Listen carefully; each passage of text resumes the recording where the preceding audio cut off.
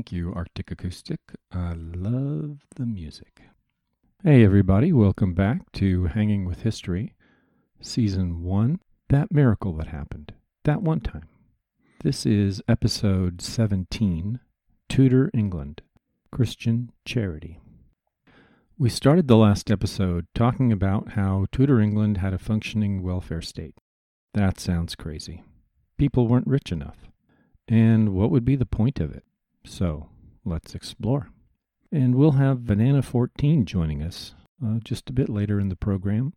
He is a significant musical talent. It's kind of interesting how we have this combination of people with great technical as well as musical skills on the program and in the extended family.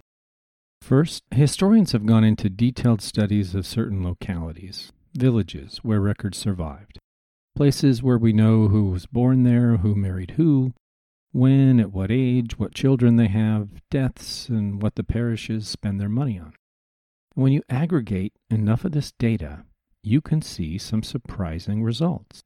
And again, while you listen, don't be surprised to learn that England is special yet again.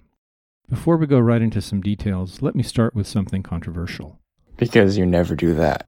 What, never do controversy? Never say you're going to do one thing and then do another. Oh, I have to do that. I mean, this podcast is about humans, social monkeys, and hobbits. That's what we do. Our knowledge of our own motivations is weak, at times extremely so if you believe the studies. You could say, I can't help my approach. Or you could say, I'm doing a meta-teaching. I could assert one or the other, but you should not believe me.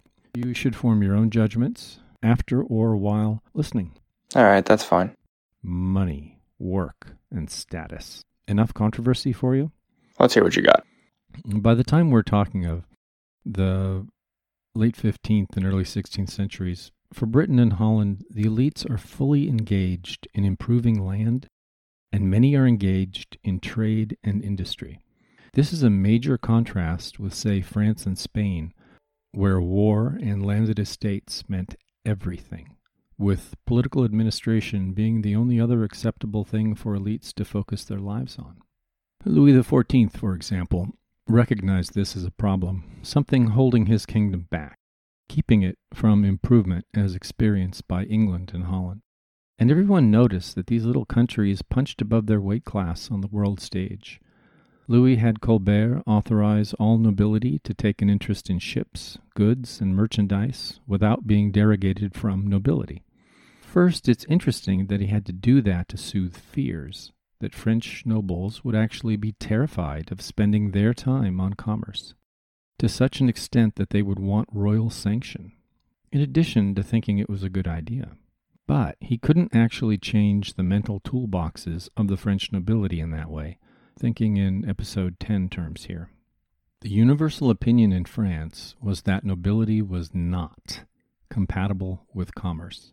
By contrast, wealth could be a source of power and status in England and Holland. Wealth all by itself, a source of honor and status.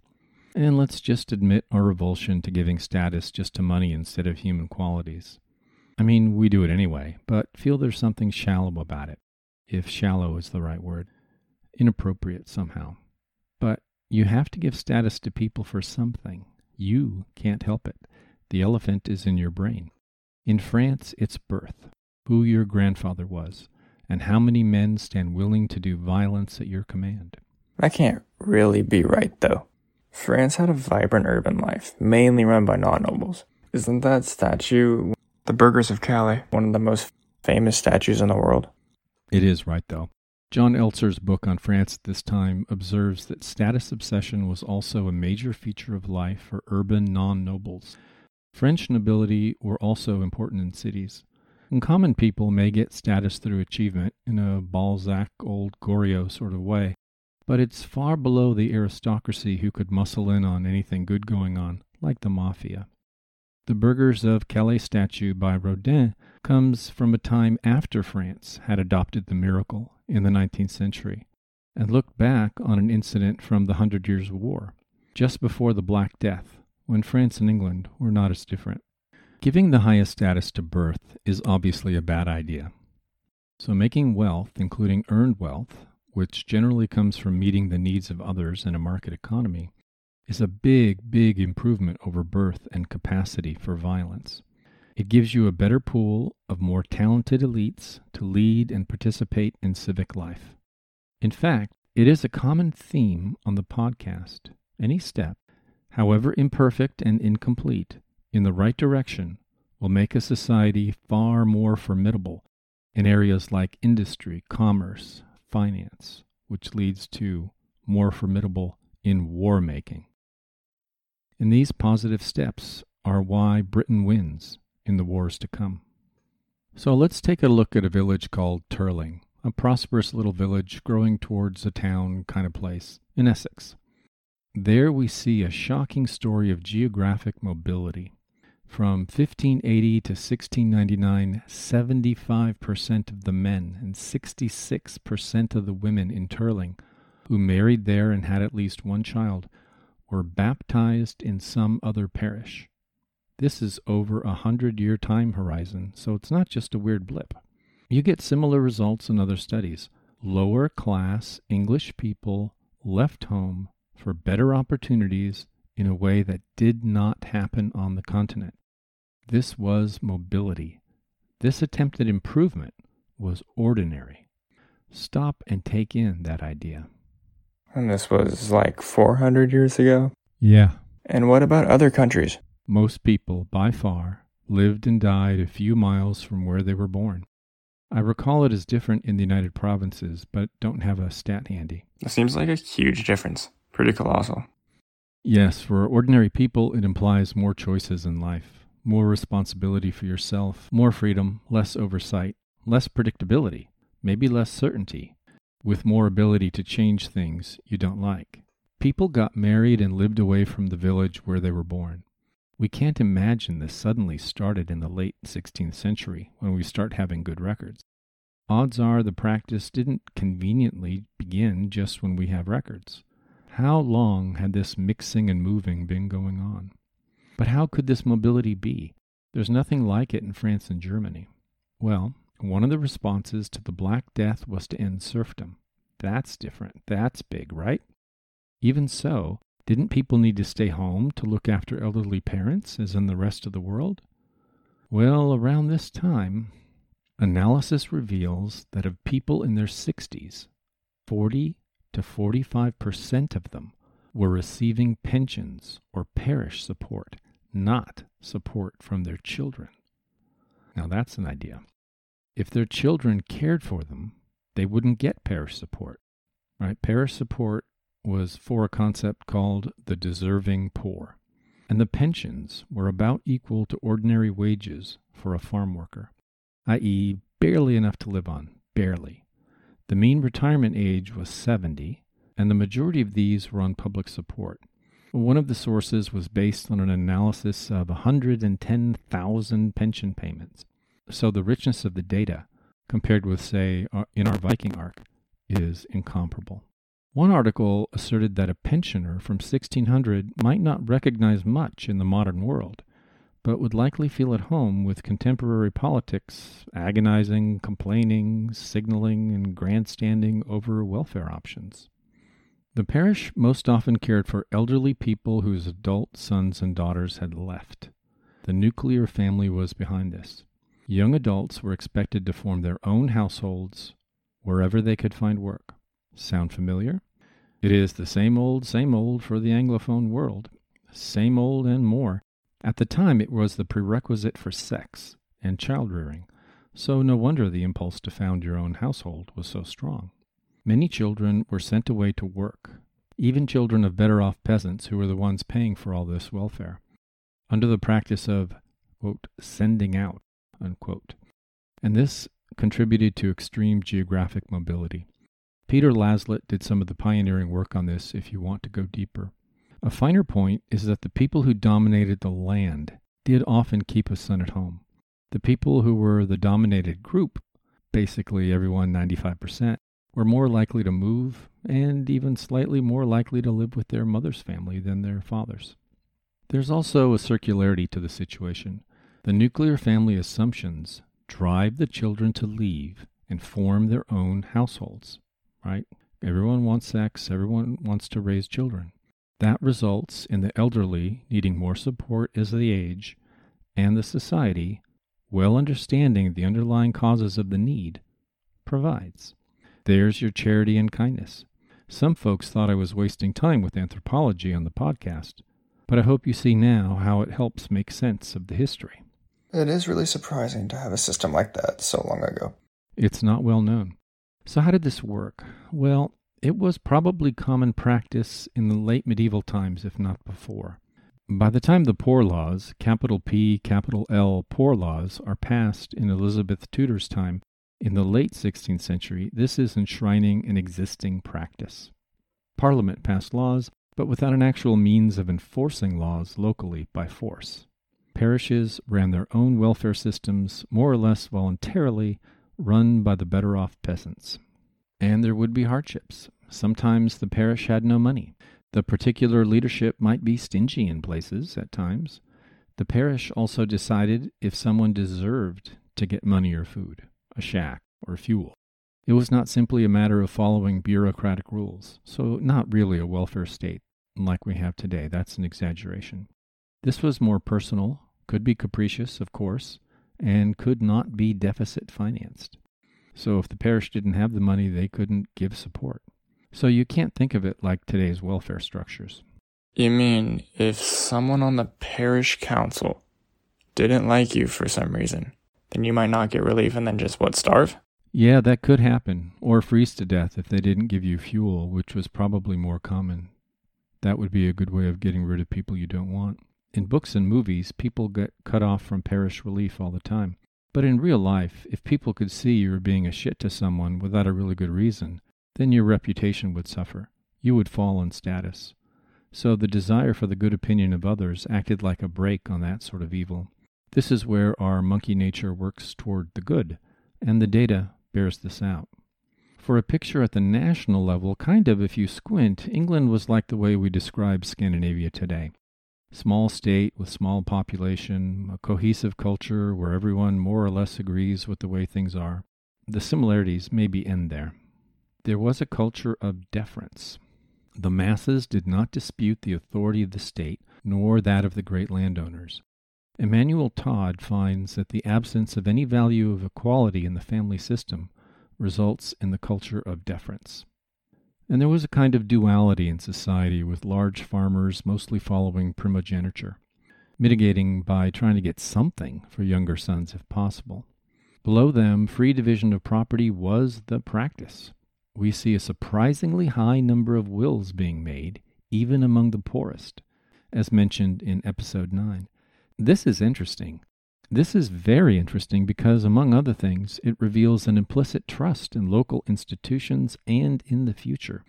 That doesn't happen if institutions are not trustworthy, and if the future is arbitrarily subject to some higher-up's whim. These wills made by poor people are one of the hard facts, like Viking-era coins, that point us to a historical reality we might otherwise miss. Ooh, did I just tie this idea to the Viking era? Speculative, I know. So, the value of inequality that comes with primogeniture was there, but the freedom to define inheritance at will gave everyone involved the opportunity to follow no rules at all. An anthropologist might not see this as an innovation, but a historian does. Something that brings about a different society. People planned out their lives, but according to their own desires. Well, desires, that's a terrible word for people living a life that we would see as tragically poor with few options. But, to the extent possible, planning life and the passing of assets at death was something under the control of even the poorer people by this time. I don't think we appreciate how free people are at this early stage. We are going to need to remember this when we hit the 17th century, although I suppose we'll need a reminder because the Reformation arc will be long. And of course, this freedom comes with a huge responsibility for the self. This could be great. Do what you want. Oh boy, did you choose badly and make a mess of your life. Paradox and contradiction. Embrace it. Luther will, Cromwell will, Cranmer will. Only probably 30% of poor people were literate, even if it was like 3/4 for the yeoman class. It couldn't have been easy, and we know it wasn't, but this was very different from life on the continent, where few had the option to craft a life, and the rules were clearer and less flexible. You can still see this tension today between freedom and responsibility for outcomes on the one hand and the desire for clear, fairer results on the other. I see almost every highly intelligent 10-year-old taking the continental medieval notion as preferable, with that preference falling away as they get older. More mediocre intelligences lock into the medieval notion in the mid-teens, and after that, intellect fades as a determinant, and it's mostly about mood affiliation and social signaling. Hang on there. So it sounds like you just said that people who favor freedom and responsibility are smarter than those who want a predictable life. That's incredibly political. I didn't really say that, and I want to stay away from politics. I wouldn't touch it with someone else's 10-foot pole. I keep saying that. What you really did was frame something and then notice it was political. But sometimes what is political moves around. That's what I'm noticing. So let's try to stay objective and remember that objectivity is probably beyond any of us when social monkey nonsense is involved. Okay, I can go along with that.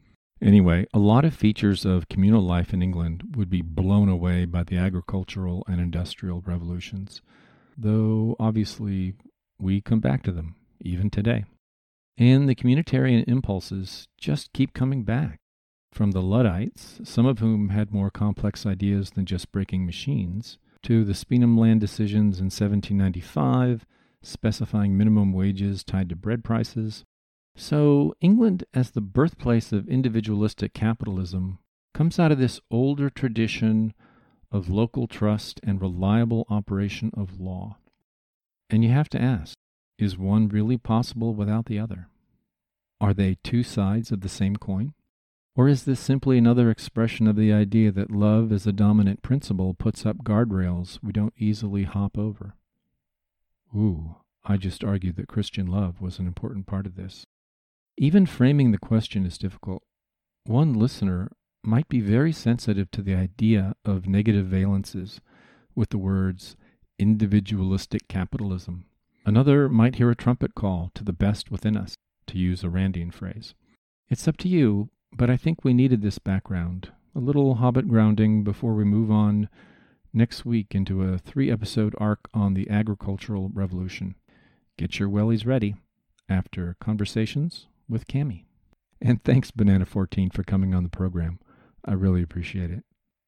And everyone, please continue to leave your positive reviews on iTunes, Apple Podcasts, and Spotify. I really appreciate it.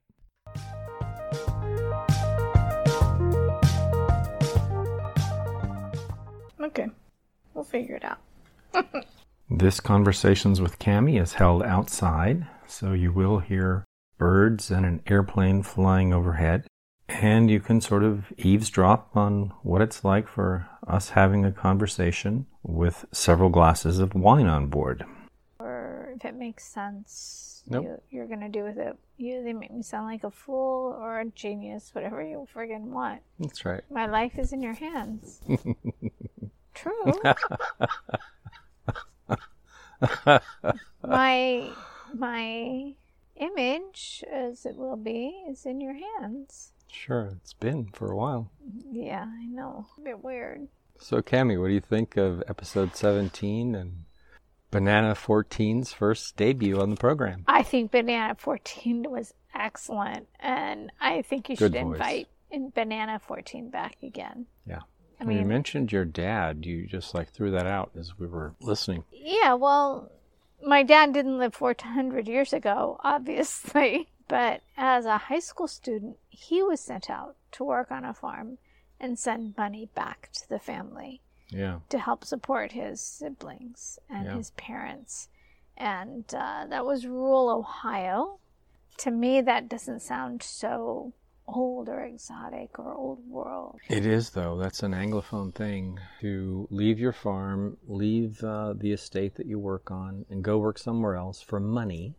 taking care of old people 400 years ago, the whole parish giving what basically, I guess, to us in the United States would be equivalent to Social Security. Yeah, very much. The descriptions reminded me of the seniors I work in day to day that rely on that Social Security, and their children have moved away. And one of the things that struck me is 400 years ago, the average retirement age being 70.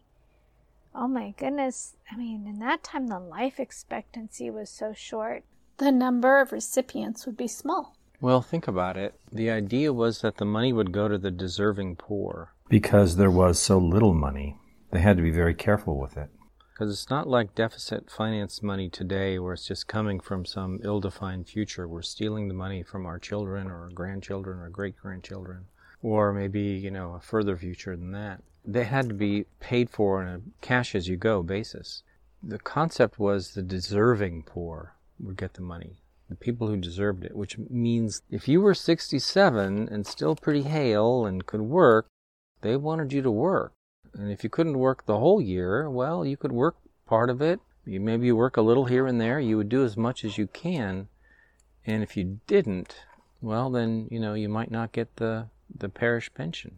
I've met some very inspirational people. The Rosie the Riveters. Oh, yeah. In Richmond that I met. Women who were spunky even in their 90s that I had the pleasure of getting to know. Their waning years simply ran out of money and needed assistance. Sure. Anything strike you about the idea of love being behind what was going on here? Well, I guess you'd have to define more what, in my mind, you mean by my work. Yeah, love's always an underdefined term. My work in aging services, I sometimes shake my head and can't believe, why isn't the family helping? But love is a strange thing to define. And you can love somebody, but yet have to distance yourself from that person. And that's just something that needs to be, in my mind, respected, because you don't know the years and years of history involved. Makes sense, yeah. So love is a hard thing to define. Sometimes love means letting go. Well, we're talking about people who are kind of well off, putting out the extra pennies that they have, supporting people in their local area, their parish, who don't otherwise have any support, who would freeze to death in the winter or starve to death in the spring. I wish I had a good way to tie together religion and social services and families' involvement in caring for the elders in our community, and how sometimes there's these major disconnects. And the social services sometimes have to step in and make sure the senior is at least cared for in basic means. In the times you're talking about, 400 years ago, which is very different from now in some ways. But isn't it very surprising to you that this was going on 400 years ago? But surprisingly the same. It's just a different social service structure. It's the parish instead of the government. In the government we have now, there's no picking and choosing. Now it's much more just economically based. What's their income? What programs do they qualify for? The same being, the families moved away for that nuclear family to search for a job, which we see here in our day and time now. Totally, yeah. Totally. I moved away from my family and to take that better job. Everyone does. And that leaves that aging person more at the mercy of and dependent on others. Mm-hmm. Thank you. Good. Thank you.